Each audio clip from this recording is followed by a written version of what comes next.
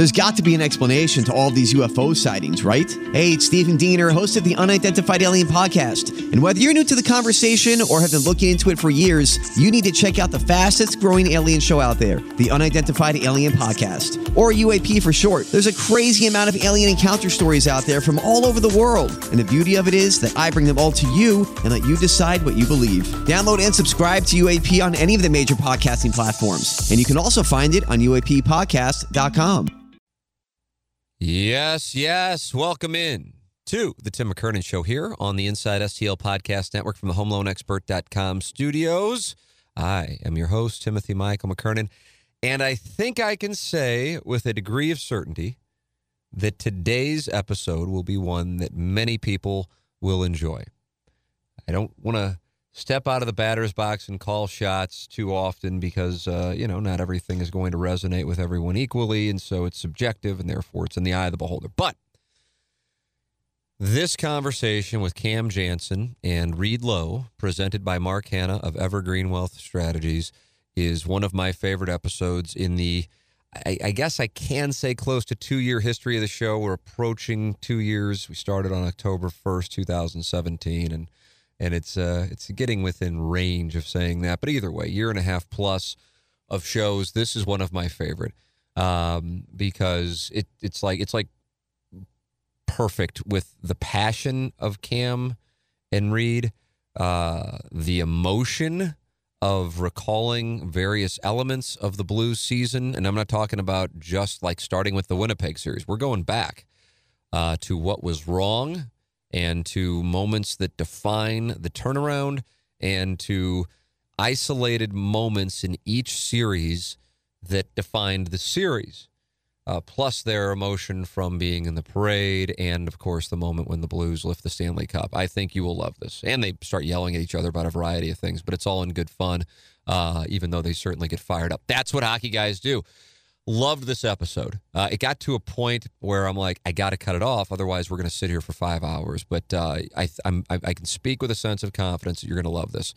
And it's the kind of stuff I love doing. It's when I'm doing things like this where I go, I'm so glad I get to do this for a living, and I've gotten to do it. And whenever it comes to an end, whenever it might be today, that I will be going, yeah. 20 years in my hometown market, and the Blues win the Stanley Cup, and I get to sit with two guys who played and wore the note on their sweater and relive this incredible run, turnaround, and euphoric result with two guys who care about it more than anybody. That was, I loved it. And therefore, I don't usually say this. I say, I loved this conversation. In this case, I love this conversation, and I think you will enjoy this conversation. The best thing for me to do is just to get the hell out of the way and say this. Without Ryan Kelly, the HomeLoanExpert.com, without Mark Hanna of Evergreen Wealth Strategies, without James Carlton of the Carlton State Farm Insurance Agency, without Design Air Heating and Cooling online at DesignAirService.com, the #1 train dealer in the West, and without Johnny Londoff Chevrolet at Londoff.com, Highway 270 in the Washington Elizabeth exit, we would not have the ability to do this. These sponsors make it possible. So if you'd like to sponsor the show, email me at tmckernan@InsideSTL.com. If you'd like other conversations like this, email me suggestions at tmckernan@InsideSTL.com. I can tell you this, Gangster Pete and Iggy, if we give them an idea, they'll run with it and try and bring the people on the show. So fire away. And really, I don't like to say, well, there's no such thing as a bad suggestion. It's just like, yeah, it'd be cool to hear you talk to President Trump. Well, it's not realistic. But within the scope of reality, fire a bullet. Who knows? Hell, John Hamm was on the damn thing a week and a half ago. So, Team McKernan, InsideSTL.com. Thank you to all the sponsors who make it possible. Our studio sponsors, Ryan Kelly. He's the home loan expert. His business continues to grow at thehomeloanexpert.com because he has a way to make it work. And what he does is, well, sure, he markets incredibly well, but when he gets people to call him or to go to thehomeloanexpert.com, they take care of him better than anybody else does. And that's why the word of mouth spreads. It goes, yeah, listen, you need a mortgage, you're going to refinance. There's really only one name to know. Ryan Kelly, thehomeloanexpert.com. Boy, I don't know about what your neighborhood's like. I know this around where I live. Homes go on the market, and then they're off the market so quickly. Like the for sale sign's on, and then the sold sign's on, and it's like immediately. So be armed with pre-approval through thehomeloanexpert.com or capitalize on the home values increasing, the interest rates dropping, and go to thehomeloanexpert.com. Ryan Kelly, the studio sponsor. All right, so without further ado, here in the homeloanexpert.com studios, going down memory lane, boys, with Reed Lowe and Cam Jansen, presented by Mark Hanna of Evergreen Wealth Strategies. Here are our guests on the Tim McKernan Show this week. All right, I got to make sure I start with this because Stephen Wild, you know Stephen Wildwood, Cam? You probably don't know who he is, Reed. Stephen Wildwood texted when I said you guys were coming in and said you two, he thought, might have gotten into it during Game 6. Is that true? Was that in Mikey's box? Game 6. Oh, when we got smoked. No, you probably pissed me off, and I turned around and this is why I started with the chest or something. Strategy. And then I doubt you hit me because that would be it'd be embarrassing. That not even someone as stupid as you would be. It'd be embarrassing in front of the organization. Yeah, well, we didn't get into it, but I think sometimes when you and I go at it, it looks like we're into it. Like there's times when guys are like, "Whoa, settle down," and then we're messing around. Like, so what's going on? So the Blues are getting their asses kicked in that game, and are you guys getting tight and starting going back and forth about it? Is that what's going on? No, I think it was more like something you bumped into me. Oh, and spilled. Spilled my beer all over my freaking suit. Oh, that's suit. right. Yeah, I did. All over my. You had to go. Now I gotta get it dry cleaned. Now. Yeah. Now I gotta get it dry cleaned. You know what? It's been like 10 days. Get off your wallet. At the time, I had something to do the next day, and I only have one suit. Times are tough, eh? It fits good on me, damn it. Maybe you got a little fat too in your little retirement age. I go up and down with it. For if you two go, who wins? I'm assuming that you guys have gone back and forth before, right? Well, these skates. If we were both in our prime, I'll answer first. If we were both in our prime, we'd kick the shit out of each other. And that's the end of it. It'd go a long way, and you'd switch hands on me, and I'd try to trade, and maybe you catch me a little bit, then I'd slow it down and get my groove back. I vision this in my head a lot because I vision this. At least you're not thinking about me while you're in the shower. Keep track of that. Does that make sense? I vision this in my head. Is it envision? Visualize, either way. I know what you're saying. I visualize this. Thank you, Timothy. On the ice sometimes, and that's really when I get pissed at you more than anything is on the ice. Off the ice, like, we're joking. But I do. We'd kick the shit out of each other and be an awesome fight. Reed, do you agree with that? I don't. I don't. Me in my prime, I wouldn't have let Cam do what he did to everybody because the game, my fighting style was different than the fighting style that kind of came in after that 04-05 lockout Technical where stuff. Those guys were standing here and they were kind of giving those jabs like that. Like I would have had guys squared up and they didn't get to hit me unless I wanted to, unless your name was George the Rock, and then you ragdolled me like a schoolgirl and I just tucked my tail between my legs and said, you know what? Everybody's got their guy that kicks their ass. So here we go. No, we probably would have had a good fight. I give him all kinds of hell about being a middleweight and stuff, but having a guy that size knocking heavyweights out and the guys that he beat the crap out of, it's not something that I really sit here today and go, man, I wish I would have fought Cam Jansen. Like that's I would have fought him, but I wasn't excited to beat his ass, even though I would have. Maybe. I mean, I'll take my ass whooping. I'll take it like a man. I know one thing. We don't know who would have won that fight, but neither of us were scared, but Cam definitely wasn't scared. Yeah. Bulldog Cam. I'm scared now. You're scared now? I'm scared now for a lot of things. So we're coming off the parade, boys. And everybody who went to that says it was one of the greatest days of their lives. What was it like from your perspectives in the positions you were in for that thing? I was astonished. The people, like at the very end of the parade, we kind of took a right turn on Broadway. Yeah. And then we took another left turn kind of down at the bottom of the arch where that church is. And there was, you can't even see the Ballpark Village sign in the picture I have because there was so many people that were standing up on that thing, which is 10 or 15 feet off the ground. And they are just conglomerated all the way through that. The parking garages that have the circle driveway up, just loaded all the way to the top. People on rooftops, top of bus stops, hanging out of window ledges, anywhere somebody could find a place to stand and look. It was just absolute bedlam. I took tons of video and tons of pictures, and I'm not usually like that, but there was nothing else to do. It was, and I always said, if the St. Louis Blues ever win the Stanley Cup, Market Street will never be the same, and I just don't think it ever will be. It's just, even if the Blues win another Stanley Cup, you can try and do that again, and I'm sure that the players will because they'll have heard of all the things that happened, and I believe St. Louis will win another Stanley Cup.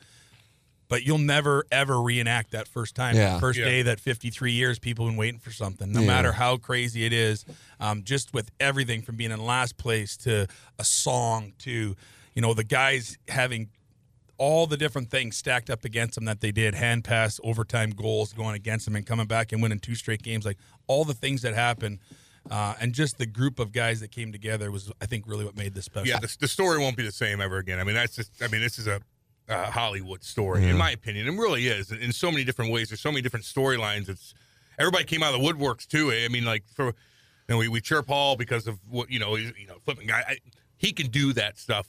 The one thing I would say that, and I said this on your show, Timmy, is he's there.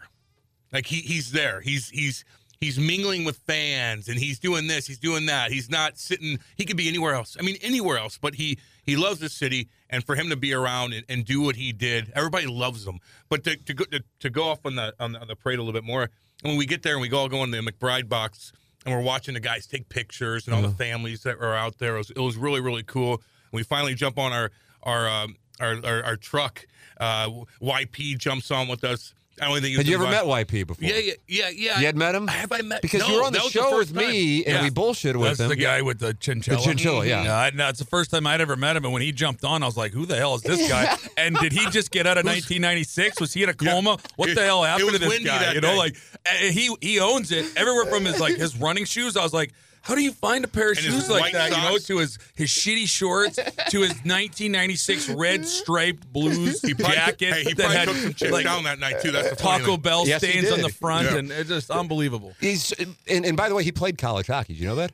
I didn't know that. Nah, yeah. He said he saw me at the rink when we were, when I was down at Chesterfield all the time. He was at the rink all, you cross paths with everybody. He in the didn't hockey flash, is world. what you're telling me. No, I talked to him before. I met him before, but a lot of things went down. I got hit in the head. It is what it is. He wasn't wearing that outfit either.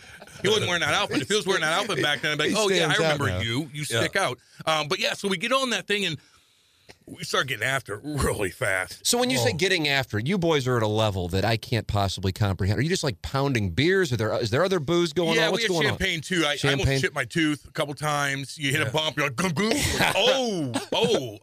oh, baby. And I think it was Channel 5 gave me a GoPro.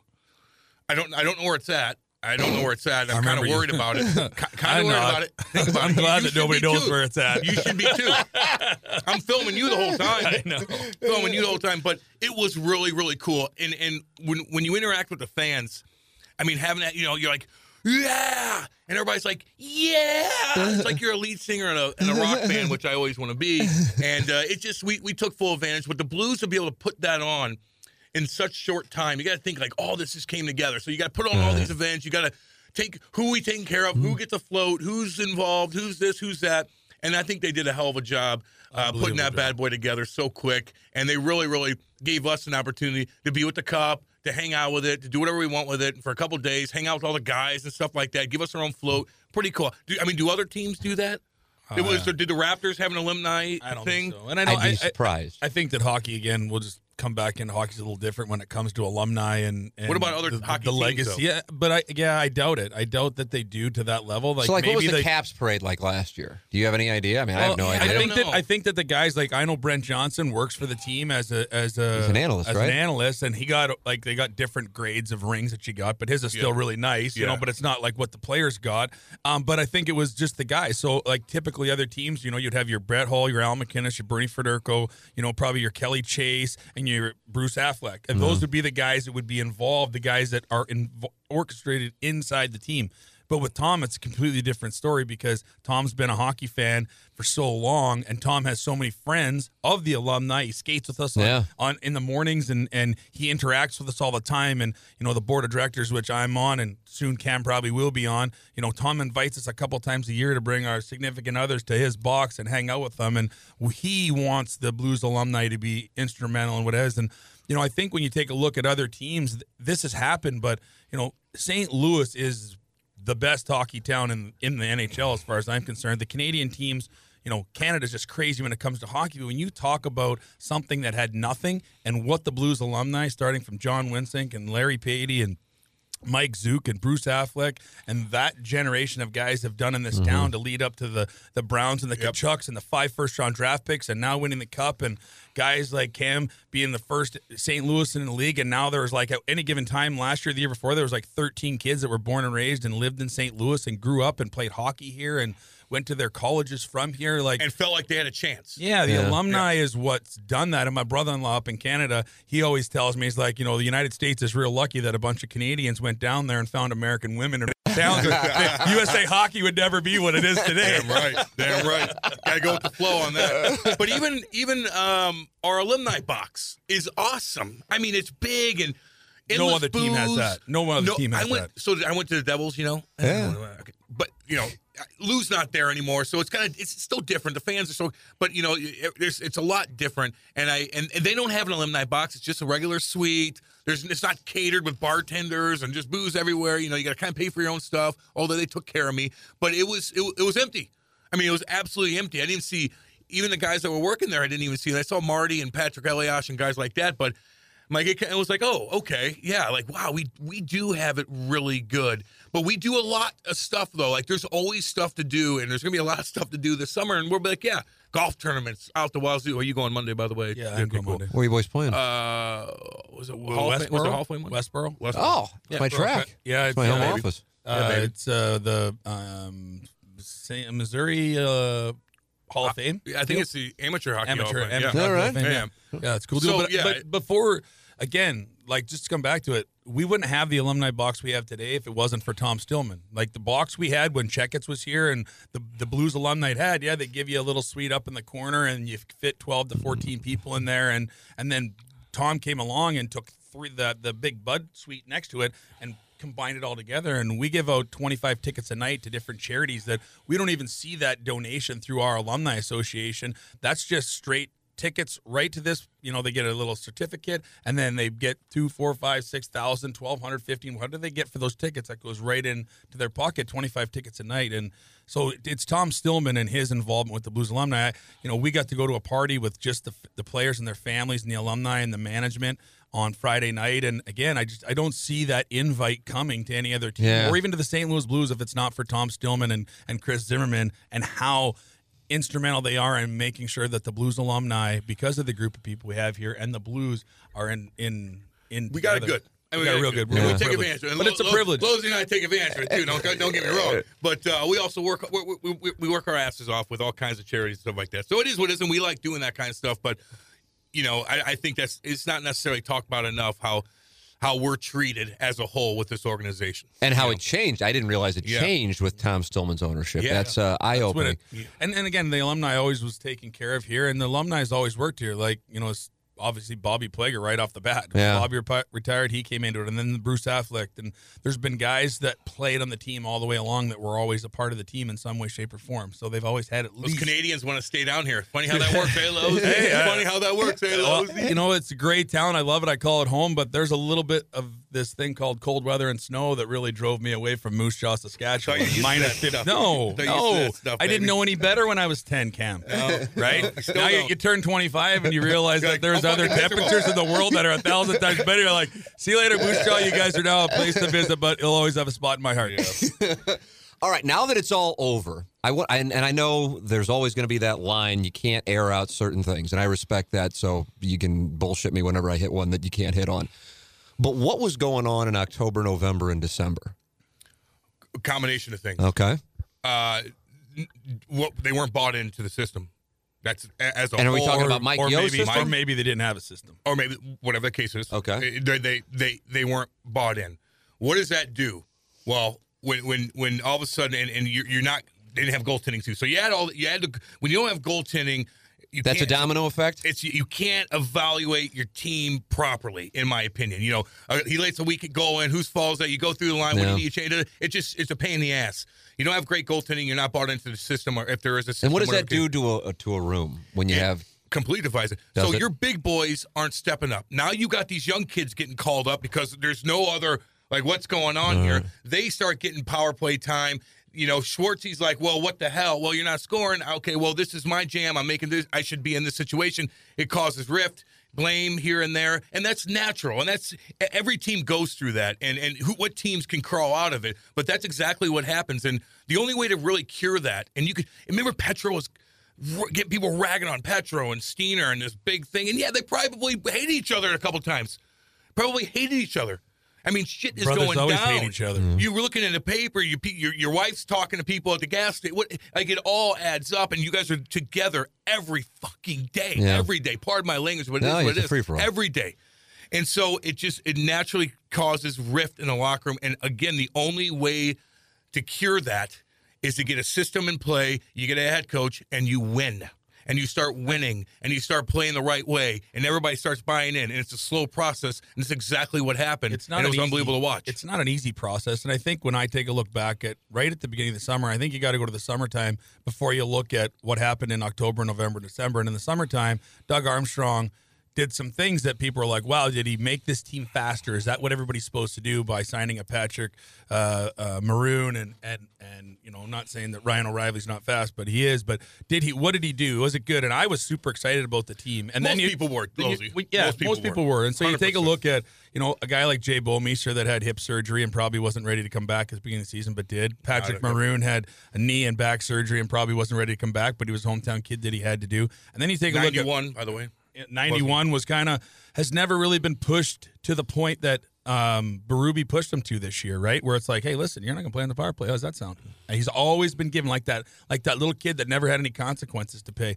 And when you take a look at Ryan O'Reilly coming in, who probably could be a captain, probably could be the captain on this team. Obviously, Petro, I think, has done a great job, but he's a guy that's that elite level, that elite on the ice leadership where his work ethic and the way that he acts on the ice takes over for everything. It really doesn't matter what he says because he shows it with his action. And then trying to find that jostle of the good new guys, right? You've got a lot of personalities, and we dealt with it in 2002, 2003 when we had like guys like Mike Keane and Scott Mellenby and Keith Tkachuk and Al McInnes and Chris Pronger. Those are all guys that were captains and could be captains in the National Hockey League. And I think that with an Alex Dean and a Ryan O'Reilly and even a guy like Jay Bowmeister that's been around for as long as he has, it was just a natural time for those guys to try and figure out where they were at and what happened. And when you couple in the fact that, you know, like Cam said, the goaltending wasn't there, and that Jake Allen had glimmers and signs of being a number one goalie, but had never really pushed the pedal to the metal and shown and proven that he was a number one goalie. He was still in a land of potential, right? And, you know, that's why I would question the signing that he was given. I know why it was given so that we can say, hey, now you've got the contract, you're the guy. Yeah.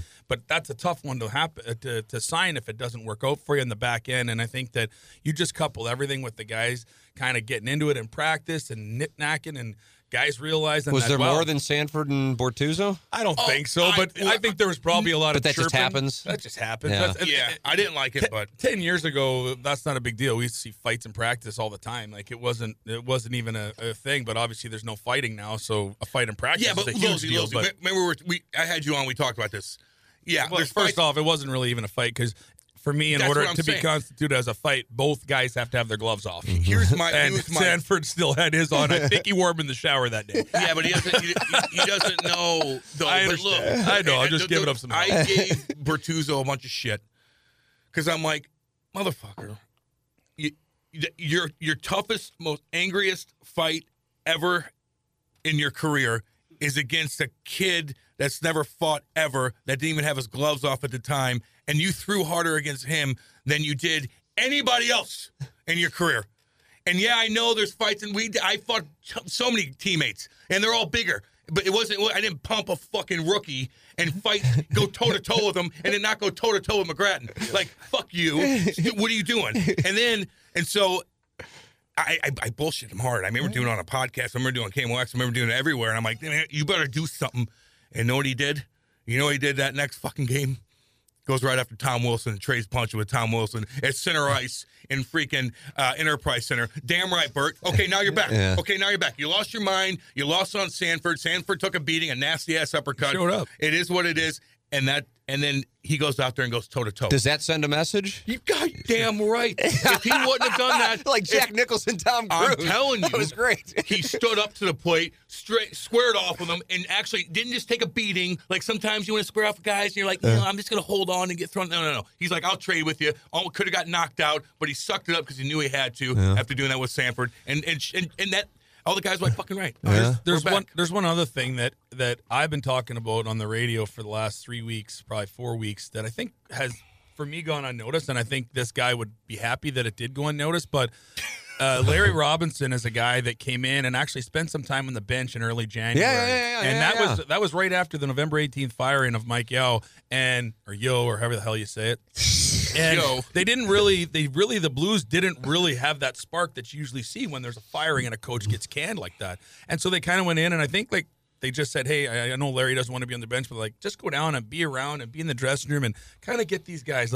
This is, at the time, a 9-time Stanley Cup winner, Hall of Famer, changed the game as a guy that was 6'5" and could skate like he did back in the Montreal Canadiens, leading that back end and was one of those guys like Bobby Orr that kind of brought the offensive defenseman game out but also had a tremendous defensive game, and he's just insanity about his defensive game and how to play a defensive system. And he takes his defensive system into the offensive zone as well. And I think that when you take a look at what he brought, his level of composure, I really look at that being right about the same time that the Blues kind of started to get it together. You're right. That really has flown under the radar. It really, those two things kind of came together. And I think Larry Robinson deserves a tremendous amount of credit for what happened to this hockey team and them getting on page, because they went from a team that was just flying and running and gunning and trying to do everything themselves to a team that played with controlled chaos. And when I say controlled chaos, I'm talking about getting in on the forecheck and really punishing the other team's defense. And then knowing that the defenseman in the offensive zone, without a shadow of a doubt, when that puck comes around the wall, you're gone. Mm-hmm. You're not waiting for somebody to come back. You're cracking down. You're pinching on that forward. You're trying to cause chaos. The second forward's now coming in and helping out there, and that third forward's coming back out, and he's protecting that defense in case that puck gets by. And I think draw it up for the listeners. I think it's a huge deal to have that commitment, to know that defenseman can pinch down and that he's going to have some safety back there, and those guys are going to come back, and that's what they needed, and they brought that system to play. And I think that with obviously goaltending, goalies just don't come in every day and put 21, 24 and 4 with whatever goals against average and 8 shutouts or whatever he did. But we'll compare him to Patrick Waugh. Well, I'm not going to go there just yet. We could compare the rookie seasons. Let's see how the rest of the life goes. Well, let's see. I mean, I think Patrick Waugh was 19 too at that time, wasn't he? So it's a little different story. And not that it's not, you can't compare it, because you can. It was unbelievable. But back to the fact that they had somebody that, and it just, Cam can talk about this too. Like, when you have a goaltender in net that makes that extra save that you can count on, it just makes you play with a little bit more ease. Momentum you can save. go here. Oh, he made a big save for us. Yep, that's what he does. Let's go get one for him. Yeah. Just like Daddy Padre did this morning. Daddy Padre reference. I'll bring him up.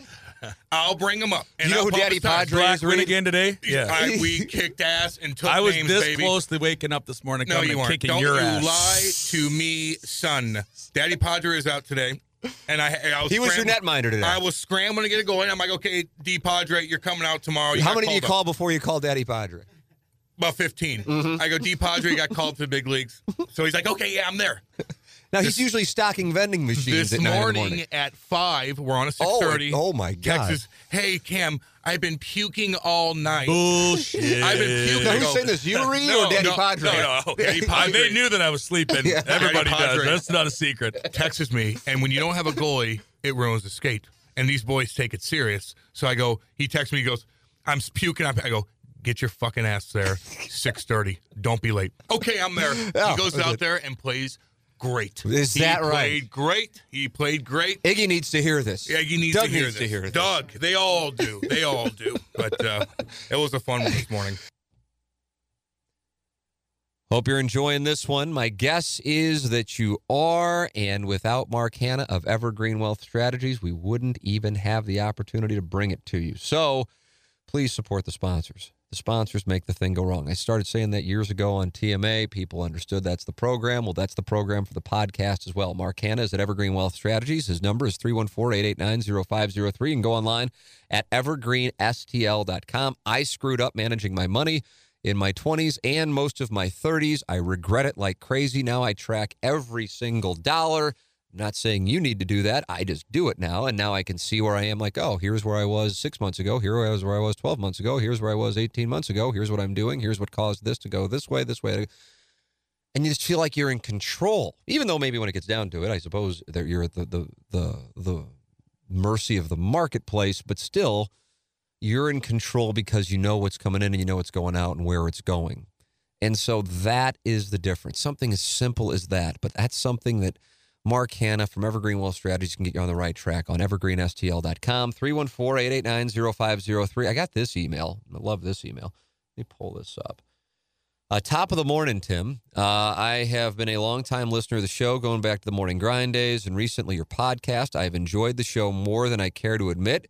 You've always been good about, quote, keeping the content fresh and leaving the audience wanting more, end quote. Thank you, Jason Barrett. I fall into the 37-year-old demographic for reference purposes. I don't email or text in, just a plain old listener. Okay, enough with the lemonading. I wanted to let you know that I reached out to Mark Hanna with Evergreen Wealth Strategies this morning to set up a time for my wife and I to sit down with him, and was contacted back in less than 20 minutes. Of course, I mentioned that I heard about his company from advertising on the podcast, but wanted to pass along to you as well. He thanked me for, quote, supporting the sponsors, and we have an appointment to talk with him later this week. Keep doing what you do because it truly is working, and that comes from Brian. Don't know if he wants his whole name out there, Brian with a Y, and we thank him for that.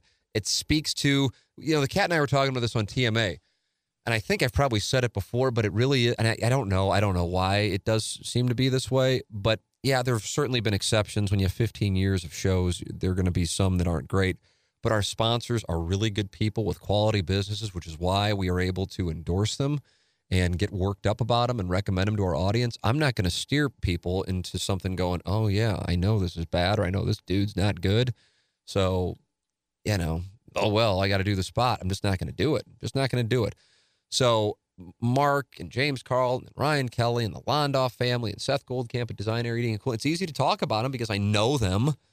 And I either have done business with them or I have sent family members to do business with them. I don't think twice about it. Mark Hanna, Evergreen Wealth Strategies, online at evergreenstl.com, or give him a call and let him know you heard about him on the show, 314-889-0503. He is our presenting sponsor of our guests this week. Back to Cam Jansen and Reed Lowe. Craig Berube comes in, and here's what I remember about the Craig Berube hiring. Joel Quenneville got whacked a few days later, and everybody's like, oh, my God, will Quenneville come here? And I remember texting with some guys, and they're going, I'm sure they'd love to get him, but he's going to cost too much money, and he's sitting on millions of dollars with the Blackhawks in the contract. And so then it just kind of became, okay, well, we'll let this Berube guy play out the rest of the year, and then we'll see what happens come June. And then it begins. Now, it took about a month or so for it to begin, and you're right, Reed, with the Larry Robinson, but what is it about Craig Berube that wound up leading to him? It seems like he commands respect, but he doesn't necessarily demand it. He just gets it by the way he conducts himself. I don't get to be in the dressing room as much as Cam does, but just watching the little blips that they have of how he is in the dressing room and just seeing how he is with the players. There's to be a great coach, I think you have to have a great balance between, being a hard ass and being somebody that's going to put you in your place, and yet having enough compassion for these kids today to understand that, hey, if you need something or if you need to talk, or I'll give you some reasoning. I can't tell you how many times I was a healthy scratch 16 games in a row, and Joel Quenneville was my coach, and he would skate 16, up to me. Oh. It was terrible. That's a month and a half. That's a long. It was stretch. brutal. It was in November and the mid-December too. It was terrible. I was on such bad ways that I actually went to the marketing group and said, "Is there a couple schools you can get me to go read in? Because I need to put some positivity in my life. Let me go hang out with some kids in the hospital." So, but he used to just walk by, tap me on the shin pads, and say, "You're not in tonight." Well, we went like 6 and 9 in that stretch, and I'm like, at what point in time do I get in the lineup? But there's a calmness that he brings to these guys. He didn't change his ways. They were set in their system. They did it right. He punished is a word, but he held guys accountable, and you have to be able to do that. And once guys feel like they're held accountable, another thing that I think that I watched that I think he might have done, and I don't know, again, I wasn't there, but I just take a look at the play of Jay Bouwmeester and how well he played down the backstretch and in the playoffs, and how he gave kind of him and Pranko that role. You call a guy into your office and you say, hey, listen, this is your job. We need you to do this. Mm-hmm. And you're just like, whew. And I just remember, like, when I first started fighting my first year in junior, I didn't really know when to go out and get in the fights and when not to. And my coach would be like, hey, go get number 2. I was tough already, but now that I have a mission sent by my boss, by my coach, by my mentor, this guy's going to get his ass kicked. You know what I mean? And there's another level when you get an opportunity to have a coach that gets on a personal level and asks you on an individual basis and explains to you what he needs from you. And I just look at the changeover in the players and how that works. And I've been on teams where coaches have done that. And I think that he really got on a personal level with these guys and said, hey, we've got the team to do this if we put in the right effort and if we do it the right way. And I think that has a lot to go with it. Well, he already had respect. All right, like 19 you already years is a tough respected guy. dude. Hello. Like, how do you automatic not? respect. Like, go on 3,000 penalty YouTube minutes. and look what he did. 1,200 games. Guy played 1,000 games as a fourth line. Tough guy. He didn't penalty kill. He let on power play. Just grind in your face. I'll stick up for my fucking teammates. Yeah. Do you want to hit? Let's go. That kind of style just wears you out so much. So he already has that respect. 1,000 games, 3,000 penalty minutes. I mean, that's already there. But then how do you, like, present yourself to the guys? Like, how do you some guys yell, like, sometimes you do, sometimes you don't. He does have a calm demeanor about himself. And I think that he doesn't need to be rah 24/7. He knows when to do it right before game. He knows when to do it a couple times here and there when things are going bad. But he's pretty chill. Like, he's a quiet, cool, just keeps it, he just has a cool manner to himself. And he keeps the door open. Like, Pete DeBoer was tough. Like, Pete DeBoer, when he coached me, he wasn't very personable at all. I mean, at all. Very just straight lined. He would get pissed here and there, but it was hard to talk to. He was hard to talk to. So if I went to his room, I'd leave and I'm like, what? I'm still confused, and that sucks. It's already intimidating enough as a young guy or a guy in the What, to go in National the head Hockey coach's League. room? Just to talk to them. Like, I remember getting on an elevator and you're like, shit. Well, So how many coaches don't did talk each one of you guys play for? How many did you play for? Do you even know? I played for Larry. I played for Claude Julien. I played for Pat Byrne for a little bit. Andy Murray, Davis Payne, Pete DeBoer. I'm missing somebody else there, but Lou Lamoriello. So yeah, I got my plus juniors and growing up too. Like, this is just a lot, and I could pick out a couple. Robbie Ftorek was a fucking awesome ass coach. 04 lockout year, he was great with me. Some guys were awesome. That I could if I felt comfortable going in your room, like and them explaining to me, here, Cam, just get the puck out, whatever it was. It just made you feel so much more comfortable on the ice and practice But if I didn't have that vibe with them, then I'm like, you're always just thinking. And it wears you out. It wears you out. So Craig Berube has that style where you even talk to him like you're intimidated by him because he's fucking scary. But I'm like, I get what you're saying to me. Even in a conversation when I'm in the locker room with him, I'm comfortable. Yeah. I don't know. Just like I am with you, Timmy. Oh, my God, Reed, what a nice little gesture that was. There's a comparison between me and Lou Lamoriello and Berube. Same people. It's not the first time that comparison's been made. No. What about you? Quenneville, and did you get a taste of the Kitchen era? I had, Joel was fired in the year before the lockout there. So he was fired like in February, March of 04, right? So then I had Kitchen for the rest of that year. And then I keep drawing a blank on who my coach was with my cup of coffee in Chicago. It wasn't Dennis Savard. It was a defenseman. He played for the Blackhawks forever. I can't think of his name. But I had lots of coaches, like everybody does. Greg Gilbert coached me when I was in the minors right off the bat. He was in St. Louis for a long time. Steve Plow, who is the general manager's son, Larry Plow's son. He coached me for a bunch of years. Why are you looking at me? Why are you looking at me? I can't remember all my coaches. Trigger something, camel trigger. Yeah. But the reason why I ask is there a Like trait? Is there a trait that you guys go, yeah, this is something that I feel like every guy in the league really appreciates in a coach, or is it a case by case basis? Because while DeBoer may be using him as an example, he's clearly been successful, even though he's maybe has a less personable approach than very much so. Okay, and I mean, I don't know how many times like Kachuk. I feel like Chase said it as well. Quenneville's the best coach I ever played for. He rewards you. Yeah, like that. I like coaches that. So he didn't reward me, so that pisses me off. Okay, well, he's still. I played 79 out of 82 games in my third year. I was second in the league in fights and penalty minutes. I had like 2 goals and 4 assists. I had a pretty decent little year, and it was my third year in a contract, and I was never healthy scratched the entire season. I was suspended for 3 games. That was my year. I had 250 plus penalty minute games. Like I had a great year. You? Yeah, they resigned me. Thank you. And there's your reward. No, but I didn't get to play in the playoffs that year. Well, this shit, dude. That is bullshit. I earned it. I'm fucking talking. I earned it. Are we talking about the 04 season? Yeah, 02, 03. Oh, we lost in the first. Vancouver You guys were up 3-1. You guys got sick. Yep. You guys I were remember that. I was on those loaded. flights. Loaded that year. Loaded. You were Everybody loaded. always no wonder talked you about didn't play. But I by the guess way, let our go. fourth line wasn't loaded. Who? It was like me, Tyson Nash, Ryan Johnson. RJ could block shots like a son of a bitch. I didn't. RJ, I didn't want him on the lineup. I get it, but And he was really he's a wheel we too. needed what they needed to do that year. He had a Todd girlfriend of note. Bertuzzo ran our show that year and actually hit Al McInnes, and Al McInnes was hurt. Yes. I remember that. And played, and they put Al McInnes in as the seventh defenseman and only draft. And I'm like, Oh, you guys he's need so- someone to go out and beat the crap out of it. He's And fancy. again, you can't just send a tough guy out there in the playoffs. But if they would have given me 2 or 3 shifts a period against Todd Bertuzzi, it might have been the difference maker. You would have got 2, Scared. 5, and But fucking you know what? 10, and After they would have had I the power talked, play for 7 minutes. I talked to Joel about after, and when he was at the Blackhawks, what's the kid's name that's from here? He No played idea. him in the Stanley Oh, Cup Bollig? Finals. Yeah, Bollig. Yeah, Bollig Bollig was wasn't any way better better than than you. Oh, Bollig was. That's He had a bullshit. 6 shot. Bollig was I don't really give a good. shit. He I'm wasn't just saying. as good a skater as I was. Oh. Not even close. Or tough. No, well, I mean, you would have beat him up, I think. Yeah. But at that point, He wasn't that much better of a hockey player to didn't- get ice time. Well, dude, Joel okay. learned. Joel learned from me. Yeah, he must have learned from Banty as So shit. that's the still. only F-bomb I'm dropping on here. So- Cam, you prick. Bring more. I didn't even Bring mean more. But I want. This is great. I didn't mean reward like give Losey playoff time. I do. I said I One reward thing. like. It's if my you only go win- regret in the NHL. Blues We're gonna- win the Chalice in 03 if you're in there. And McInnes does not get hurt. I think so.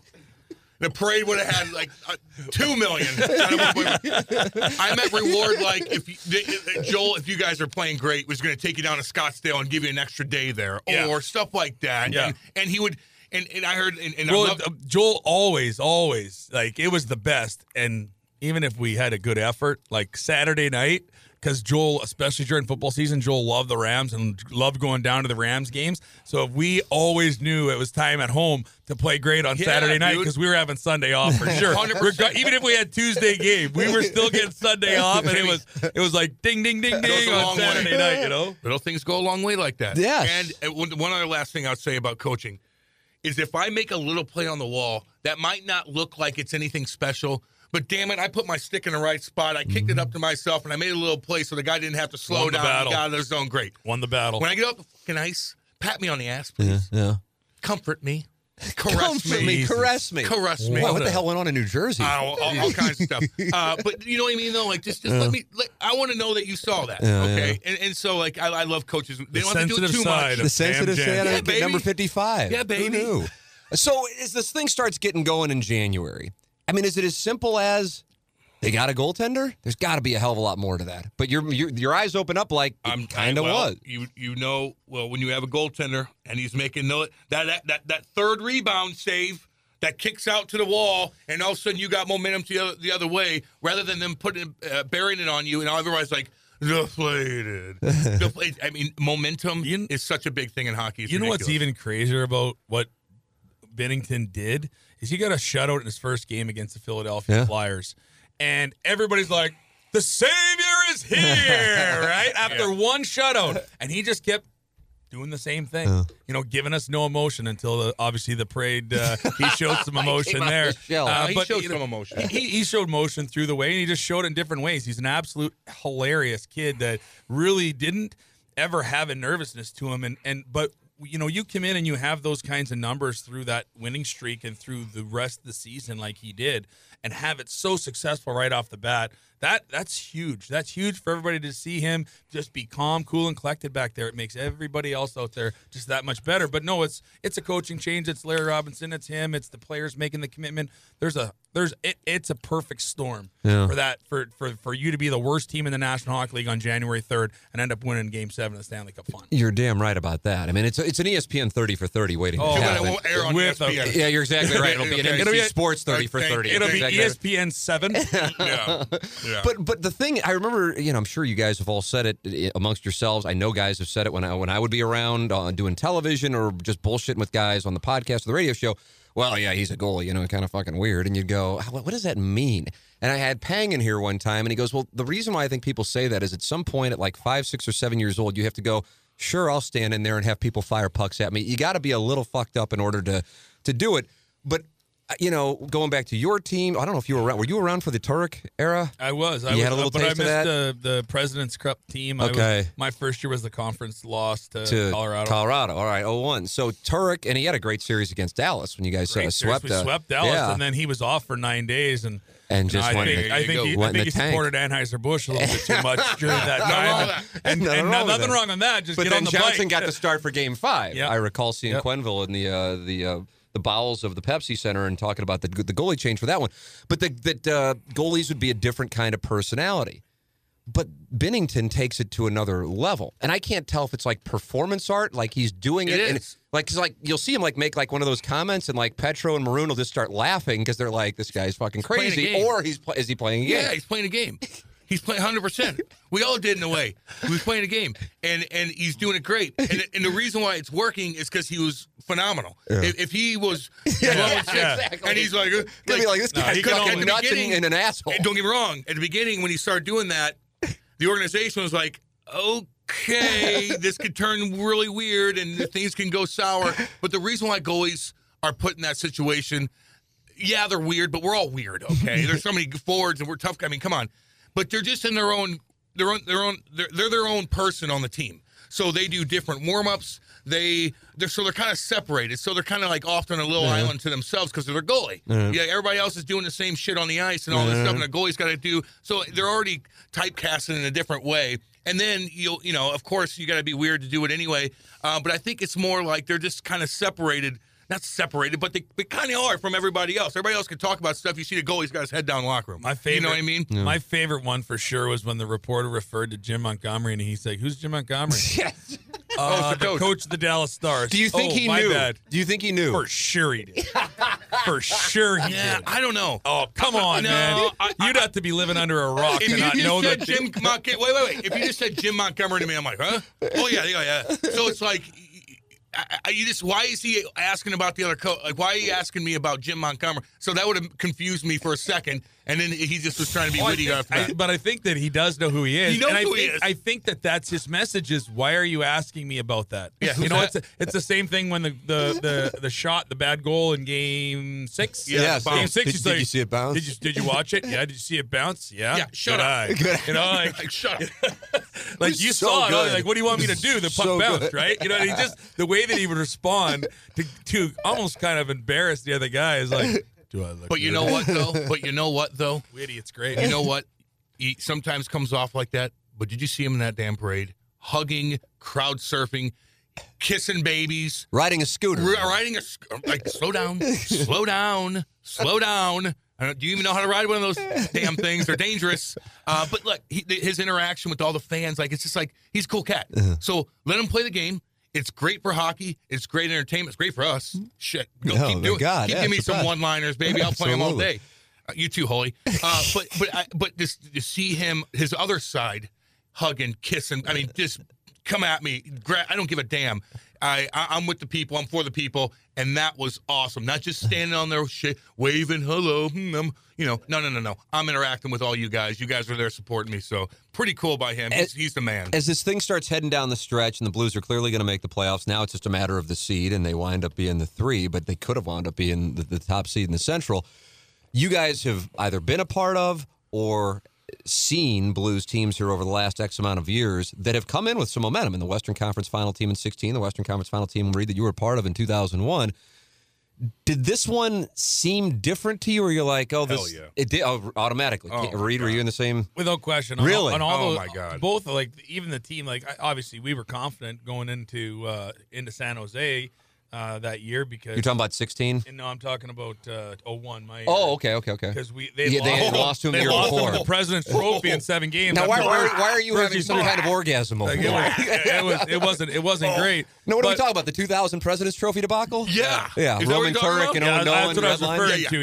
Yeah. That was a I'm revenge puking mission. over here. Yeah. That's So- what that sound was. Zach Sanford style. But I was saying that it was, we were confident that we believed we could make the NHL. But as I look back on it, then I look back on, the Blues run in 16 and even any of the teams in between that, at no time did I ever feel like these guys have something here. Right. They believe in themselves so much. Well, I asked Kachuk about that, and he said back in that time in 01, He goes, it was like 3 or 4 teams could win the cup, and we just kind of knew it. You know, it was the Avalanche, the Red Wings, the Devils, and maybe the Dallas. Stars. Yeah, and that's it. Yeah. And so we were up against one of those teams, and Forsberg had, appendicitis or something, or a spleen move? In the Vancouver series, Right. and so they were down him, and then Patrick Waugh Just put them on their back, and Joe Sakic was so good, and they had Rob Blake. They still after Forsberg, their defense was Ray Bork, Rob Blake, and Adam Foote. Adam Denmark's on the team. Tanguay, they were stacked. They were so disgusting. I think we had a good team too. We just needed a goaltender at that point in time. Right. And again, go back to the whole goaltending thing, right? If Romanko plays the way he should and could, it might have been a different series. I never There heard was him call like 3 or Romanko 4 before. then. Maybe it would have helped you guys. Turek was out of his mind. We were texting about this. So we're on that. We were texting each other, and we're like, "This is different." Like we said that. Is there like a Blues alumni group text? Yeah, like we God, got I'd all like to our see hockey that. guys. It's a hockey guys through all. I'd love to It's see all that. hockey guys through all St. Louis and stuff that we all kind of skate with, and guys all play at different levels throughout it. But we all are. It's our actually buddies. kind of cool. We got guys that played high school hockey all the way to guys that played NHL. There's some guys that were real high-level hockey players in the St. Louis area that played college and stuff. It's a fun line. We get together, have a good time. It's a good deal. The theme was like this feels different. Really? We're all You guys were talking. saying that in March? Oh yes, big time. Really? And we can go back on the archives. I was like, I've got a couple drafts. Like I picked Boston, St. Louis finals, Blues. And Really? I picked that before the playoffs even started. Wow. Yeah, I just felt it, man. I'm like, this is That's our saying year. something more about the Eastern Conference that Yeah. you saw that, because people are like, well, I mean, you got, whether it be the Caps, whether it be obviously what Tampa had done. Did you guys see what? Because people talk about, well, Tampa was this and Calgary was this, but they both soft, were kind man. of exactly. Tampa was soft. Soft. Yeah. And if Tampa didn't have power plays, they weren't going to win. That's all they were, is a power play Yeah, powerhouse. well, I mean, Boston was that way too, but I think Boston was just veteran loaded, and they were just on a roll. Boston and was Cassidy, good. Butch Cassidy was a great coach, although he said some stupid things in the finals. They're bitching about things here and there, kind of looked down. But he's a great coach, and they got Chara. I mean, they got Chara, they got Marchand, they got guys that just know how to battle and get on your. They've got multiple guys in that team that had already won the Stanley Cup, twise in the last. No, one. Once, and then they lost to Chicago in 13. Chicago. Remember right? they blew the lead there? That's when Bullock I'll won tell it. you what, at the beginning of this Stanley Cup Finals, I was, talking to different people and on the air, and I said, somebody asked me the question, what do you do with Marchand? And I said, the best thing the Blues can do with Marchand, especially after how he got under the Hurricane skin so bad, is to just completely ignore him. Don't stand there. Don't give him the opportunity to lick your face. As soon as he comes near you, go away, because he plays the game at such a high level. But he also has this antagonistic level that he plays at such a high game that I wasn't sure, because I'd never saw him play at a high level without having that. That almost spurs him on, right? Like he almost needs that, in order to feed himself. And the Blues took that away from him. And I think that was one of the big reasons why he didn't show up in the series. They just said, "Listen, we have the ability to make you a non in this series by just ignoring you and not allowing you to get to us. And eventually, you're going to get to yourself, and you're going to be in your own head, because you're not going to be playing at the level you want to, because we didn't give you this." Yeah, and you they were in played control. that to a T. And he like, you look at that the second goal in Game 7. What in the hell was he doing? What was he doing? He Stupid just ass. got off the ice. Like, again, the Lazy Blues is what that was. couldn't have done that any better than they did. And so there's that's a huge thing when you talk about a guy that has been a game changer in the Stanley Cup Finals before. Another thing that screwed Boston over a little bit was we were playing San Jose. We had to be on our game, boy. You want to give them a PP? Go stay out of the fucking box. Right. Well, let's hit, do it the right way, get them off. We played San Jose, hardcore team that could have beat us if we weren't on our game like no other. They had to go against Carolina. I love Carolina. Fine, whatever. They had to go against Carolina. They went through some weak. I mean, my God, they didn't have the series where it's like these guys are really, really pushing us, and they just Well, they were down 3-2 to the Leafs. Yeah, that was a good. They played well there. But then they had were playing CBJ, great. and then they had Carolina. And they kind of breezed in. They went on like a 7-game winning streak, I think, including Game 1 against the Blues. Breezed in through Carolina. Carolina didn't touch them. They were banged up. They played hard, but they just didn't have it. Justin Williams went bad shit. Oh my God! Hey, why? He's a psychiatrist. Who do you think got on his skin? Again, Who do you like think? I said, Marchand was, dude. totally. Remember the perfect C? example. He's like, Yeah. where's the C? But So the leading other up to thing, that, the other thing, they weren't on their game. The other thing about the Blues, one of the reasons why I felt so good about them before the playoffs started was I watch these games. I go to all of them. I watch them on the road. When the Blues lost, they beat themselves. When the Blues won, they won. They beat the other team. And I seen that night in, night out. When they lost a game, it was because they didn't do something. They didn't have to go into a game worrying too much about what the other team had to do. As long as they played their game and they were cognizant of what the other team had and made sure that they played a smart game and make sure that they were doing their thing, they were good. And so that also made me really confident about the Blues, is their ability to dictate what happens in a game, whether they win or lose. They're dictating it. There are defining moments over the course of the 2-month run. And one of them that I would cite, now they go up 2-0 on Winnipeg, then they lose the 2 at home, and now it's game 5, and you're going into the third period, and you're down 2-0 in that building. Oh, my God, that game. Huge game, man. And there is a shot of, and I don't recall who it was, you guys probably do, the puck's going past Binnington, and it's a Jets forward who... Wheeler? Was it Wheeler? Was it Wheeler? Yeah. As it's going... And it would have been 3-0. Yeah. Look, that happens to us, Losey, when we don't skate for 3 weeks and we go out there and you try to do something and you're about to get that shot off and you hit and you shoot it and you kind of go under it and then you like realize you're under it and then you kind of go back with your stick and you hit the puck back. That's exactly what he did. It was the weirdest thing in the world. I know it sounds goofy, but that happens to you sometimes when you try to shoot the puck. The puck will bounce on you, your reaction is to get back over on the other side of the puck so you can knock it in. And it just happens so damn fast. And it was the weirdest thing. And he cleared the puck. He cleared the puck away. And he's like, what the fuck did I just do? It's 3-0. Oh my God. That 2 more inches. Gone. It's 3-0, You're and going back Winnipeg's to up saying Winnipeg was the 3-2. best team in the Heading whole, back- my opinion. That's what I was about to say, and that's against the Jets. This wasn't like a CBJ or Carolina situation. know. Instead, the Blues tie it. It seems like it's inevitably going to overtime, and then Schwartz, because of A bad line or a skate blade Yes. from Steiner. from So Steiner was supposed to go on the ice, and if you remember that play, they hard forecheck by somebody or something, and they kicked there's out. less than 40 seconds left in regulation. Bozak changed. Well, I don't know if it's Steiner Great second changed effort. because of Steiner's malfunction in his skates. Bozak gets out, who's a right-handed shot. So the only way he can get that shot off that quick is picking up on the wall on the right-hand side with a right-handed shot, and he just turns and fires it on net, and Schwartzy just bunts Taps it, it out of air, and goes right in. You're like, oh my God. We're up 3-2. What? We stole that game. In the Stole And that penalty. therefore, game. the series, because they reached up and just ripped the heart out of them. Winnipeg. And the next night, or game 6, I should say, See 2 you nights later, That's they hockey. were just. I mean, I think there was like a period where it was like at one point, I think they had 2 shots an entire period. I mean, it was You just look, you they look, were at, done. you look Good at this teams find a playoff way, man. run. Every single team that the Blues played against at one point in time in a third period, second period, or entire game dominated them to the point. Like I remember the game 7 of the conference final. The shots were 37-3 in the second and the third period.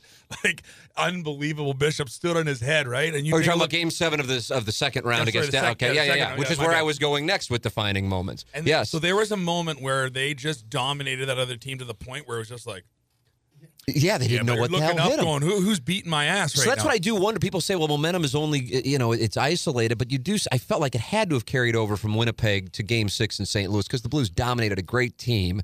And then they're down 3-2 after a really disappointing Game 5 performance against Dallas on Friday night.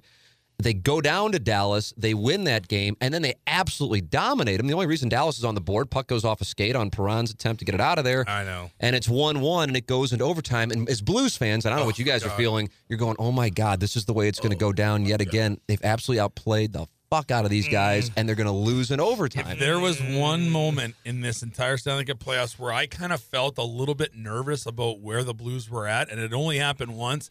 It was that Game 7 where they dominated them and outshot them 32-37 to 2 or 3 or whatever it was, and they were going into overtime. And all I could think about was, this is the story. You kick their ass all game. Yep. You let them stay in the game, Shaman and all of a Boy gonna sudden win it. someone's going to Yep. shove it up your ass. Yep. And honestly, like, And it nearly that's- happened with, what, that's Jamie the Benn, game right? where we were standing in Rayner's suite, and Kate started videotaping, and I got on the Enterprise commercial. Oh my God! Cam literally like a Embarrassing. a tiger cat, because it's got that concrete. I look like an he idiot. jumps up and then he's standing up there, he's high fiving. I'm like, Cam, don't break your neck, All please. right, now pull my groin. But yeah, that was. I remember Jamie Benn dumping the puck in and takes a weird bounce. I mean, or the wraparound. Yep, the I mean, my wraparound. goodness. And you're like, okay, Bishop's going to steal this Yep. damn game, Yep. and he didn't. The moment, I mean, to me, it's like people talk about when it comes to the Cardinals in that 2011 World Championship team. Like, well, Game 7 was a little anticlimactic to Game 6. And for me, the actual best win was a second-round win and the emotion of Pat Maroon sending the Blues to the Western Conference Finals in a game where you're going, oh, my God, this is it. I mean, this organization is hanging in the balance on what happens here in the overtime, and they get it in a double overtime victory where they were dodging bullets like you were talking about in the first overtime where it was the weird puck getting sent in, or was it Ben on the wraparound? There's some wraparound. Yeah, there were a couple of them actually. No, Bennington on the wraparound. They had Jamie Ben on the wraparound, and he couldn't tuck it tight enough, and Bennington's. I mean, right there. It's just you can't draw that kind of stuff. Robert Thomas had the best game of his life in that game. Robert Thomas was incredible that series. Yeah, that whole line was Bozak, Thomas, and Patty. Yeah. The first 2 rounds, those guys were great. And they fell off a little bit. Well, Thomas hurt his hand and his wrist or whatever it was. I don't know if the story's out now. I haven't heard, but that line was what I love about this whole thing. And it's a Stanley Cup run. This is what happens.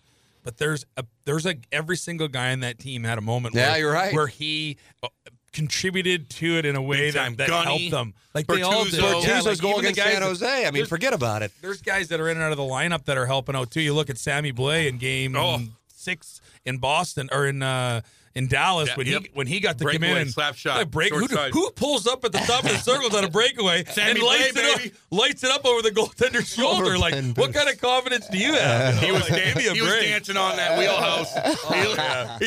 That was also a moment. Around the wheelhouse. Oh God, he was having a time of his life. He was a big factor. Huge factor. Sammy Blais was a big factor in this whole thing. I mean, that maroon goal where you guys had your video cam that I guess you maybe would have liked to have not. I woke up that next day and I'm like, oh, Jesus, Murphy. Let me see that damn thing. How many hits did that thing end up getting? Like 50,000 or something crazy? More than that, yeah.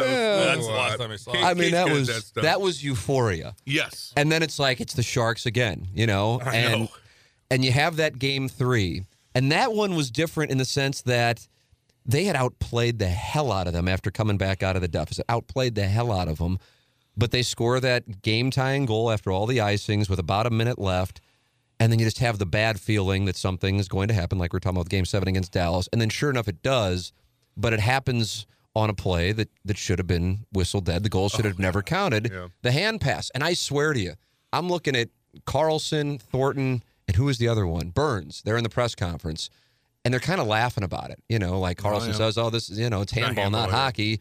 And I'm just thinking to myself, somehow the boys are going to become aware of this. And they're just going to be like, you know what? Fuck these guys. We've outplayed them 2 of the 3 games. Really, the only reason they won Game 1 is because they had a bunch of giveaways anyway. Yeah. We're just going to run these guys. And I honestly thought they're not going to lose another game the rest of the series. I really did. And then sure enough, I knew they'd come out in Game 4 and respond.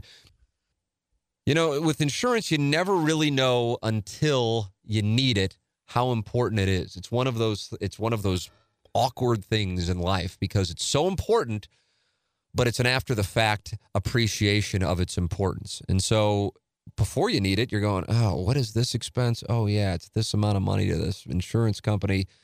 God, this sucks.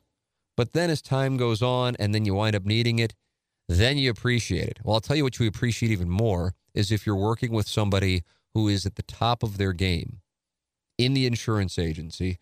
James Carlton in the insurance business is as good as it gets. He's just as good as it gets. James Carlton, State Farm Insurance Agency. It's in Webster Groves. And I was so impressed with him that I personally switched and couldn't be happier that I did. His number is 314-961-4800. You can go online at carltoninsurance.net. It just so happens we've needed him. But even before we, quote, needed him, and I shouldn't say, quote, needed him, we did need him because we had a couple of things that we were not covered for. And he reminded us about one thing that we hadn't made a payment for, just slipped our minds. They're on it. And then also other ways to save money that were really easy just by installing an app for driving.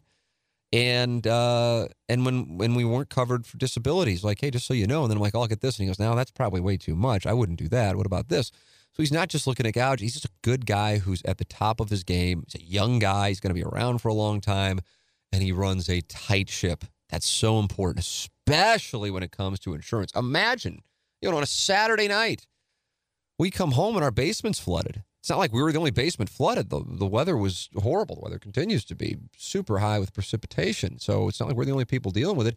and James is on it, and he's leading the charge. And as opposed to like having to call a 1-800 number, you call 314-961-4800, and it's taken care of. That's huge. That's so huge. His name's James Carlton. 314-961-4800. Go online at carltoninsurance.net. If your insurance costs a leg and an arm, call James Carlton, State Farm. What did you guys think, though, in that moment? I've never put on a pair of skates. I don't know what the hell's going on, but that's what I thought. I'm like, they're going to be like, okay, fuck these. They're laughing about how they won this game. Fuck them. You know how I knew they were going to be okay? Is when Craig Berube, Perron, and I believe it was Colm Parayko came out in the press conference after that game and didn't bitch one time. Berube's like, no, we'll get him next time. David Perron, although you could tell he's fuming. Parayko's fuming. It's like, no, we're okay. What do I think of that? It is what it is. We're going in, and that's when I'm like, yeah, they're going, they're on, and that right there is probably, if Larry Robinson doesn't have a hand in that, I'd be surprised. Just the way that his mentorship meant to this team. But that's Craig Berube walks in and goes, boys. It is the refs don't beat you. You beat yourself. Yeah. They shouldn't have been in that position in the first place. So we were in it, and we got screwed. So guess what? Shut the hell up. Go out there, do what you got to say out there, and get your asses ready for tomorrow. Meanwhile, after the Blues beat the shit out of the Sharks that Sunday afternoon game at the Shark Tank game 5, DeBoer comes out, and he's whining about a lack of calls. I know. And I thought, wow, you look how Berube handled 3 and how DeBoer handled 5, and I'm like, that sends a message, I think. I know, and I was very surprised by that. They had already had some bullshit calls already with the Vegas where they got the 4 power play goals in the third period. Like, you've already had so many damn calls. Like, what do you think? The Colorado offsides in Game 7. Gosh. Yeah, no one feels sorry for you, man. Right. Like, nobody does. And it sent a message. It did. Yeah. And the Blues just ran those guys in Game 6. It wasn't even a sweat. It was like after that hand pass goal and just the way that happened at the press conference the next day, like the Blues just said no. And they literally beat them into submission. Like, there was 3 of their best players that weren't even in the lineup for the 2 didn't even 6. travel. I know. They all left in the third period. And I was doing Channel 5 that night with Bobby Plager. And we're all like, we heard 4 guys aren't coming out for the third period. I'm like, whoa, I didn't know they all got hurt. So we're like, is he saving them? And we're like, what? And we were even talking about that. We're like, no, they're all injured. The Sammy Blair killed somebody, Barbie killed somebody, somebody else killed, and they're all just they couldn't finish the game. Yeah. That is like, you walk in that locker room and you see your 4 big boys out there, like 4 of your big dogs, and they can't even finish the third period. And you walk in that room, you're like, oh yeah, this ain't going right. This is a tough one to rebound from. They ship the Sharks, and now it sets up the Bruins. And so many things take place over the first 5 games, but the one that stood out, and I felt like if we're going to bitch about the hand pass, we've got to talk about the no call on Bozak. Cam, you said, Timmy, who cares? It's part of the game. We talked about it the morning after that game, and I just felt like it's my obligation to the audience to go, okay, if we're going to bitch about the Blues getting banged on the hand pass, I feel like the Bruins got banged on that call, and I worried that they would respond in Game 6 like the Blues responded in Game 4 against the Sharks after the hand pass. What were your guys' thoughts on the Bozak no call and then the Perron goal that comes seconds after? It was 100% a penalty. I mean, you felt that way as well, Reed? Oh, yeah. 100%. For sure. Like, Chaser was like, no. It's 100%. He came in and clipped both his legs up underneath him. I don't care if you're going for the puck or not. He dove. He dove. He dove back. Yeah. But they gave up on the play, too. They gave up on that play. Well, he stayed down to try to get the penalty. Yeah, and Ryan O'Reilly got mauled. Perry made an awesome play to kind of keep the puck alive, and he could have passed and kept it kind of going, but he held on. He's like, no, I can take a step here, and he threw it on net, and he threw it on net again. Tuukka, get that. You make a save there. So I say, who cares? Because I didn't care about the hand pass. I'm like, yeah, that's not good, but fuck, you messed up. 10 seconds before come on. Yeah. So that's how I looked at it. So that's why I say that. And I said, who cares? Because you said, I don't want to win like this. I don't want it to win like this. Well, I didn't want it because I think about like the 85 Royals and like why Kansas City fans I think are so pissy is because they won on a tainted call. And so one thing about Game 7 that's so great is the Blues just beat them into submission. So it's like officiating. Okay, you had a Game 7 in your own eyes. Exactly, right. Yeah. So that's why I was talking about it, because if they do win this thing, I don't want it to be like, well, they won. But, so that's why. I hear you. So then that carries. Did it carry over, do you think? Do you think that carried over? Did you think that had an effect in Game 6? I don't think anything carried over. In Not fact, much. The one thing that I really noticed about these playoffs, more than I have any others, is that the momentum swings that were internally from game to game didn't carry over from or inside period to period, and Boy, the momentum that's true. didn't turn over from game to game. Like you'd see a beating one night from another team, and then the other team would come out and start kicking their ass. Yeah. At first, you're like, Sometimes it does. didn't they feel really good going into this game? But better it was believe just it. like it was the chess matches that came in, and again, that is all due to the parity in this league now. You know, with the salary cap and the salary basement and the competitiveness that all these teams have to have now. And I just don't feel like with the home ice advantage is such a big deal anymore. All the rinks have great set dressing rooms. You know, back in the day when the barn and all the old rinks, they had crappy visitor dressing rooms and they could turn the hot water off. They turn the heat up in there. Detroit will get you, Joe Lewis. Oh yeah, it was I've brutal. told you it's a prison shower. they like a just direct spray at you. So you have like an inch in diameter of what's it's just the worst of the worst. The bench sucks there. The rink sucked. Now it's beautiful. Of course, Now the new building. Now right. it's beautiful. But I'm game 6. I'm going, I got to be in the building. You know, it's expensive as hell, yeah. but I got to be in the building. There's a chance that the Blues are going to lift the cup. And I'm telling you, man, I don't know how you guys felt, but in that second intermission, I'm sitting there, and it was like the lights were kind of in a different spot. And it was just like a murmur, like before a concert would start, like a half hour before a concert started. And people just had that unease, like, oh, my God, we thought tonight was going to be the biggest party in St. Louis history. And then that happened, and B, oh, my God, they got to now win this thing up in Boston for a Game 7. Oh, my God. I was gutted leaving that building that night. I was so pissed. I not pissed, but I was disappointed, deflated. Yeah. Disappointed. Everybody wanted that moment. Everybody, and I appreciate all the St. Louis Blues fans for being classy and not going out and doing a bunch of stupid stuff in the city. Just like I appreciate them in the parade and all the other at times throughout this season where they've gone out and partied clean. And but at the end of the day, it was a moment where we were like, ugh.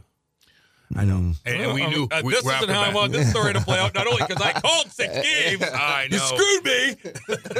That was that got everybody on edge fast. And then you started thinking, so no matter how confident you were leading all the way up to this, you're like, this is a different team. It feels different. It didn't feel different after that. It felt like bad things are going to happen again. And we're going to be somewhat, what do you want to call it, cursed or not? I don't know what you want to call it. But it's going to happen again. We're going to go up there and we're going to lose Game 7, and we're going to have to start all over again. That's the part that got me. I was legitimately worried. And I'm not going to lie to you. Like, I have confidence in these guys all the time. Now you guarantee to win. And I guarantee to win. It looks like he's coming clean on that. Might have been bravado. Guarantee to win on multiple platforms. Yeah, you were on our show. You're on KMOX. I was worried. I'm not going to lie to you. I was. All day I was for 3 days straight. And you're like, I went up there and it just. I had anxiety. I can't say that I was worried because I believed it from day one. Like I'm like, these guys they're gonna get talked to. They're gonna get their heads on straight. They've done it before. They've had bad beats before, and they always come back. And the one guy that even comes back even more is Bitter. Jordan Binnington. And I'll tell you right now, this pisses me off because I love Ryan O'Reilly, and I actually talked to him at our Friday night deal for 20 minutes. It's really the first time I'd ever got to talk to him. Sweetheart they don't make guys any better than this guy. But how in the hell, after some of those saves that Binnington made, not only in the first 10 minutes of that first period, but the rest of that game, does that guy not win the Conn Smythe? outplayed him.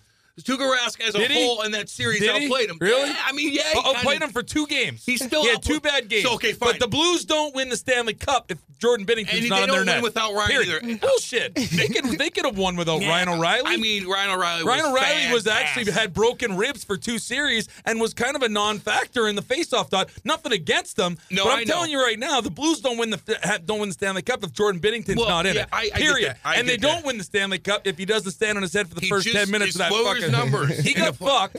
Sorry, I did it twice. No, it's 3 now. You're fine. He got fucked 4 by the fact that the Blues blew that out. If he had a moment where that was 2-1 and made 3 rock-solid saves like he did in the Winnipeg series, different story. He wins the Conn Smythe. You're right. I agree with you on that. Ryan O'Reilly also had, 7 every goal, a goal in every game in the finals too. It's only Gretter had in '88 or whatever. He was there for the Cup Finals. I agree. I'm not saying he wasn't. I know. I'm just letting you know. Like it wasn't. It was a hard decision, but I could look at it both ways. And Tuukka Rask could have won that thing too if he would have. Yeah, if Boston wins that game, I think Rask. So it's like. So There I was know. a thought process going in, actually. This is interesting. We had Doc Emmerich on the morning of Game 7. He was getting it regardless, right? That I asked him that. I said, if Rask win, even if the Blues win, is Rask Conn Smythe? He goes, no. He goes, I'd keep an eye on Ryan O'Reilly. And I felt like, oh, well, the narrative has already been set up. He knows something. He's And not they just. probably have and I was more of surprised a- that he said that and didn't mention Binnington as well. Yeah. They probably have more of a presence of what happens in that actual finals more than what happens, even though it's a tournament trophy. Yeah. But I still, for me, that I was shocked. And worst case scenario, and I don't even know if they've ever done it before, but that's a great opportunity, especially with how team united these guys were, where you could have given co-trophies. Co-trophies on the Conn Smythe. Regarding those first, I don't know what it was. Well, the first 3 minutes, the Blues looked good. And then all hell broke loose for like the next 14 minutes. I'm sure the ice contributed to it because there were just uncharacteristic giveaways. I don't know how much it was nerves. And then what Binnington did. And That armpit then, save. Oh, my God. I See mean, his it was legs, how skinny he is? nonstop. Yes. Oh. Yeah, I mean, now we've seen Are those on those your display legs or during is the that a break. chicken? Gotta pick my teeth with them. Look, well, he's able to. He could just. He's sneaky, man. He's Gumby. But yeah, we're all watching that first period up in the press box, which Boston's like a shithole. Sorry, not the city. It is. City For a new city's- rink, It's it's a dump. And It's a shithole. the worst place they could I can't ever even see- built that. The Jumbotron sucks. The media, Like where the building actually is in Boston. Yeah, it's I so random. It's okay. At least you can walk. And you gotta you're like okay. go up this sneaky ramp and a bus. You're Confusing. like, oh my god, are we gonna fall off? It's confusing. I got locked out of the fucking place. Okay, Good. But so upstairs we're like 3 deep, looking over everything, and I'm right next to all the players. We're all standing in front of all the media, so the players had nowhere to sit. It was just a cluster fucking half. And so they were getting peppered so bad, and I'm looking like Bill Armstrong and all the scouts and everything, and all the players, and it's just like. It just the emotions amplified because you're around the guys that are going to be hoisting this thing or not hoisting it and dealing with it afterwards. It was the weirdest setup in the world, but they got freaking peppered in that first period, and then they go down and score a dirty goal. Dirty.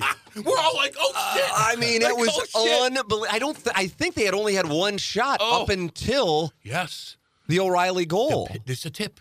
They clean themselves up. They go down there. They go kick up to the point, kick it wide, throw it in front. Riley's like, go on, and tip that bad boy right through your legs. And now Tuukka's like, son of a bitch. What does that do to the Boston bench? It just absolutely deflated. What was even worse was the goal, The the second second goal with Marchand. Right Terrible after it. decision. Yep. 7 seconds. I'm telling you right now, you always talk about never letting a goal in the last minute, let alone the last 10 seconds, especially with how Exactly. Boston played that period and had that one, and then that one was 7 seconds. They went into the dressing room in the second period going, what the Yeah. How did this happen? How are we here right now? And they just could never get back on top. Binner, he was there. He was a force, and he's my constant. They didn't even threaten. I get it. They didn't even threaten the rest of. I realized they got a goal, but they didn't even like. The analogy I've used is like a Floyd Mayweather fight in the second and third period. Started It was just like a point system. It's just like, okay, you're going to do this. We're going to need just counter it. confidence, man. Try again. We're just going to counter it. And there was just nothing they could do. Bore you. Come at us. Oh, we're going to go tip it in. We're just going to keep it simple. We're going to do this. We'll hem it in a little bit and do this, but we're not going to get too crazy. No one's going to try to one-on-one toe drag anybody like I did this morning a couple times. No one's going to do that. No one's going to. We're just going to keep it simple. We're going to Everybody, tighten up even everything. Tarasenko, was getting the puck deep so that they had to Yep. come 200 feet to Yep. score a goal. If they had nothing, they were still in the attack. They were still aggressive. But if they had nothing inside their part of the red line and the Boston's blue line, they got that puck deep. They did a good job keeping it away from Tuukka because he can play the puck well. But they made the Boston Bruins come 200 feet Perfect every game. single time, and that's so hard to do. So hard to do when you're trying to generate some momentum and some energy for your team, and you're a great transition team and you're great on the attack. To have to go all the way back in your zone, pick it up, break it out. Blues Try it again. played Come a on. perfect road game when you're up by 2. Perfect. Yep. They were awesome. And that's Boring, why but that awesome. second goal, because the highlight reel of the Tarasenko to Shen is sick. But the Petrangelo goal with 7 seconds Backbreaker. left. See you later. Exactly. I mean, that See you was it. later. You're exactly right. And You your might as top well dog just did. stop the game and Yep. cash their chips in. When the moment happens and the boys are jumping all over each other and it's now official, the St. Louis Blues have won a Stanley Cup.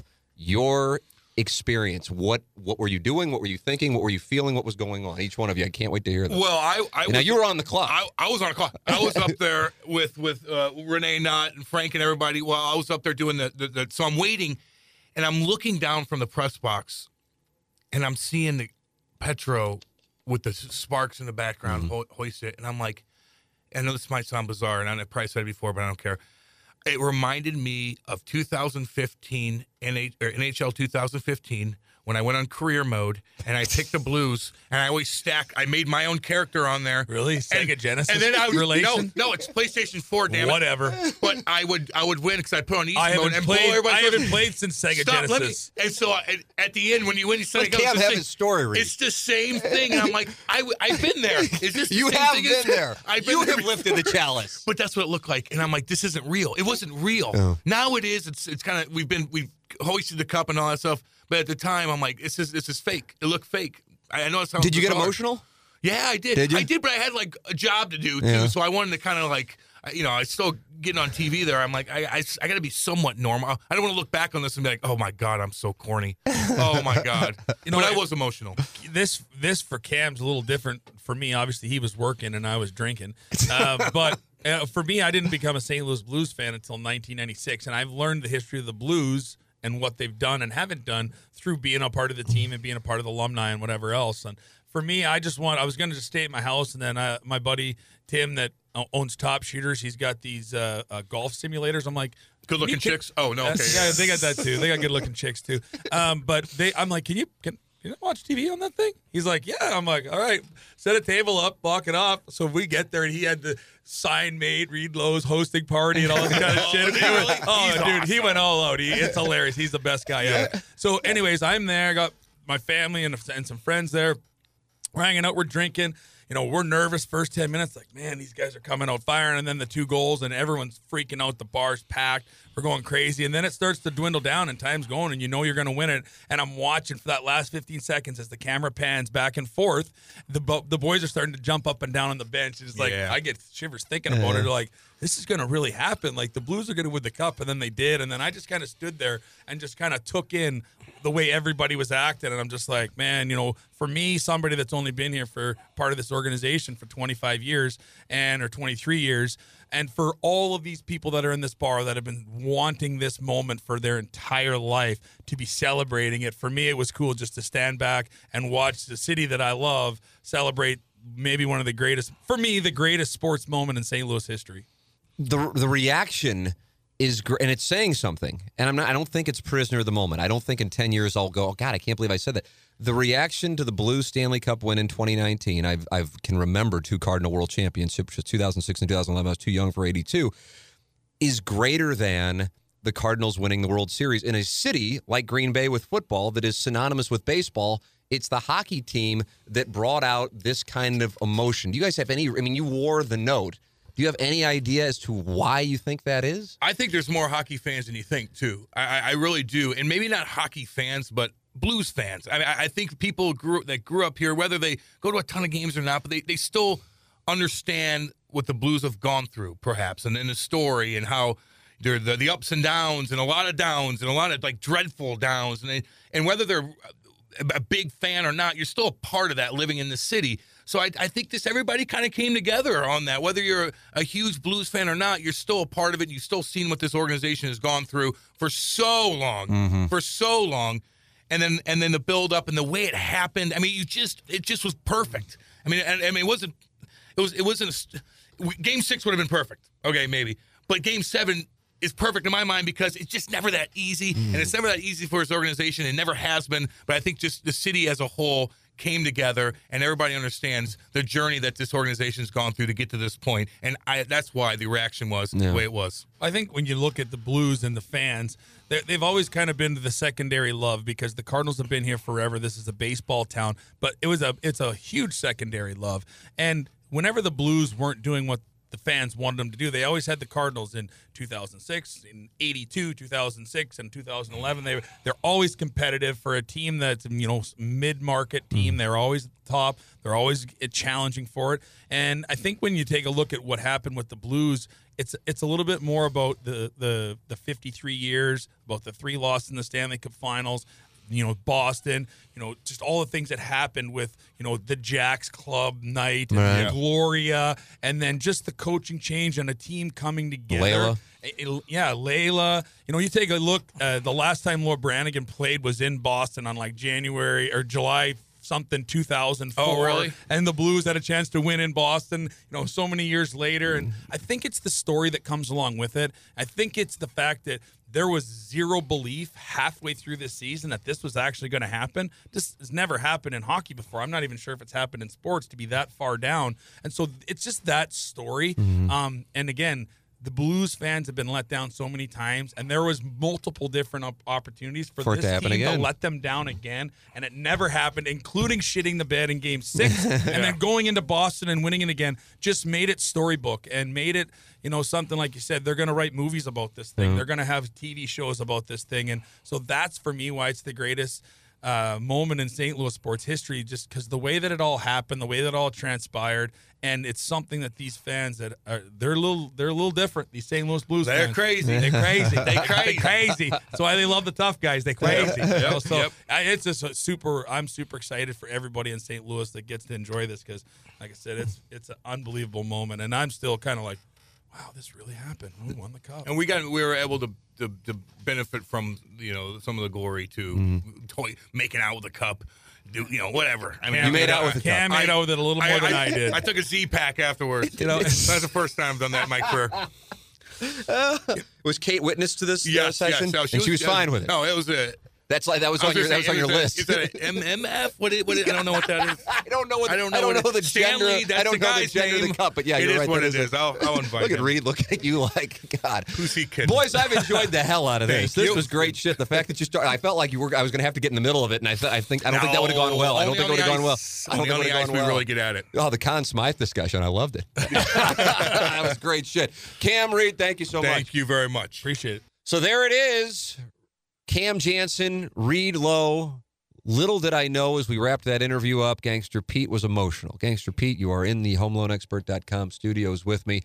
I saw it out of the corner of my eye. I wasn't sure what I saw. You later confirmed that you were indeed emotional. What part got you going? It was just cool to see some guys that put in a lot of blood, sweat, and tears in the organization and how excited they were about what happened. And you always hear about how the athletes don't care as much as the fans do. Well, this was an example where a couple athletes did care. Oh, absolutely. Hockey is the exception to that rule. Absolutely. 100%.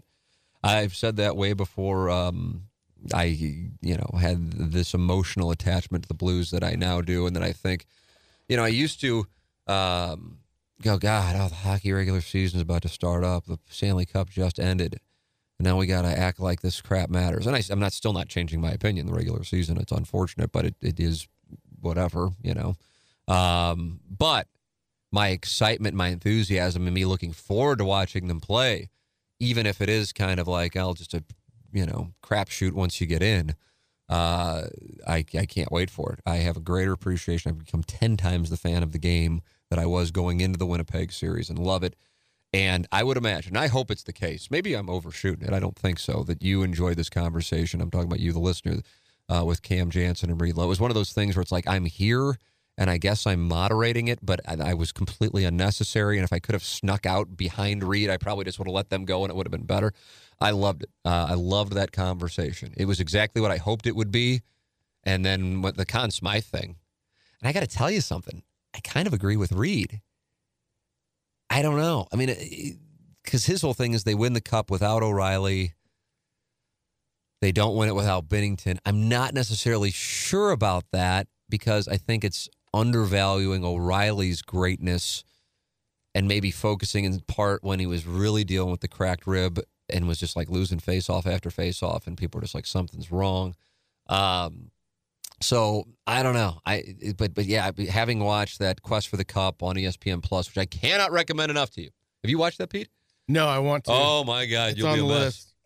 You'll be a mess. You'll be an absolute mess. Good. It's incredible. But it's just a reminder, not that people will ever forget, actually, what Binnington did in the first period in particular. But even when they were up 2-0, and I think it was the save on Nordstrom, what Jordan Binnington did in that game. And then, you see the angle of the Game 6 Knuckler one, and you're going, yeah, as crappy as it looked, That's probably going to beat a lot of NHL goalies. You know, I don't know. I don't know. Let me put it this way. Here's a theory. If the Bruins don't score what essentially was a cosmetic goal, I think Binnington has a much higher probability of winning the Conn Smythe, which is stupid. But I believe that to be the case. If he pitches a shutout on the road in Game 7 of the Stanley Cup Final, I think it increases his chances of winning the Conn Smythe exponentially, which is dumb because it's not like the goal they got was really relevant at the time that they got it. But it's kind of like Adam Wainwright. I think it was in 2009. He was on track to win the 20 games, and the bullpen blew it. He left the game 10 years ago. In fact, I remember this super weird yet again.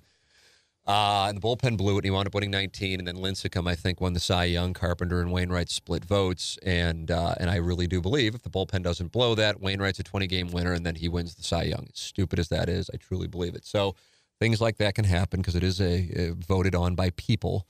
But either way, I just love those two going back and forth about it. In the whole scheme of things, I don't know who really cares. I doubt Jordan Binnington really cares. I doubt Ryan O'Reilly really cares when it gets down to it.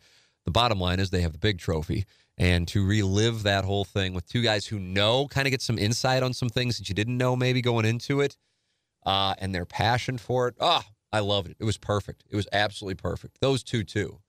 Perfect. So tip of the cap to Iggy and Gangster Pete for bringing them on board in the HomeLoanExpert.com studios. Email me anytime, whether it be for questions from the audience. You can ask anything, and your confidentiality will be respected. If you want your name out there, feel free. But I'm not going to read it unless you say you go ahead and read my name. Or guest suggestions, whatever. Feedback's welcome. T. McKernan at InsideSTL.com. For Ryan Kelly, thehomeloanexpert.com. For Mark Hanna, Evergreen Wealth Strategies. For James Carlton, Carlton State Farm Insurance Agency. For Design Air Heating and Cooling, online at designairservice.com. And for Johnny Londoff Chevrolet, online at londoff.com. Chevy Find New Roads. I'm Tim McKernan. Thank you to all the sponsors. Thank you to our producers. Thank you to you for listening. This has been another edition of the Tim McKernan Show on the Inside STL Podcast Network from the HomeLoanExpert.com studios.